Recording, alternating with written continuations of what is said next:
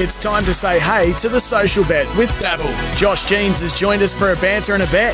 Go on, have a dabble. Gamble responsibly. Call 1-800-858-858. Oh, let's have a dabble, shall we, for the first time in season 2023. Josh Jeans is with us for our maiden episode of Crunch Time. Josh, morning to you. What's happening in the world of Dabble?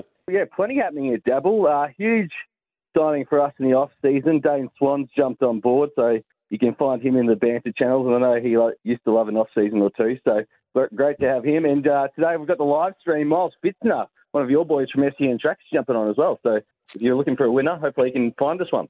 Love the magic, man. Now, Josh, we know Dabble is about having a banter and a bet. So what's the hot topic, though, in the banter channels at the moment? A lot of chat yesterday and last night about Grundy leaving the Pies. Should the Pies have let him go? I mean, last night, something to go off. What do you think? Well, their salary cap says it was a raging success. I think they feel better about letting him go. And, yeah, he's going to be a big success at Melbourne, I think, and the way they use him is going to be absolutely fascinating. But on the evidence of last night, I mean, Collingwood, onwards and upwards for them, I would have thought. What say you? Well, he's going up against no Ruckman last night in the Collingwood boys. So, I mean, is it going to play a factor later on when they're actually going up against, a Max Gawn and a Grundy, the Pies? I don't know. I think it's going to be a big loss for him and a void to fill for sure. No, Ruckman. You're talking about the premiership Ruckman there in Reece Stanley. Oh, yeah, he's a premiership Ruckman, but I wouldn't find him in the top 5 Ruckman across to the grounds, would you? There's no way. No, but I like what Collingwood have done. They've redistributed the funds, obviously. They've got, you wouldn't argue with the Bobby Dazzler. He was magnificent last night, and I think there'll be some great games had in that forward half of the ground as well with the players that they've brought in. So, Absolutely. With all that in mind, it's going to be a fascinating watch, no doubt about that. What have we got on offer with SGN this week? Yeah. Sammy, you put your bet on, I'll put my bet on, and we'll just see how we go. A bit of banter that way as well.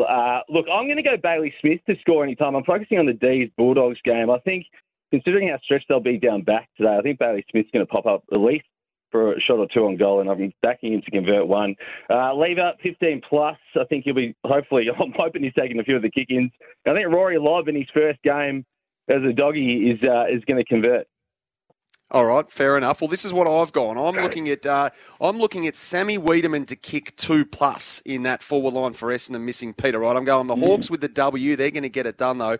And Dylan Moore's been in some fine form. 25 disposals for him. All right. Well, let's see who the punters want to copy. And, of course, you can download the Dabble app and copy those bets with one click. Or if you don't think either of us have a clue, of course, you can put your own bet on as well. Check out the banter channels during the game. And thanks for having a chat, Sammy.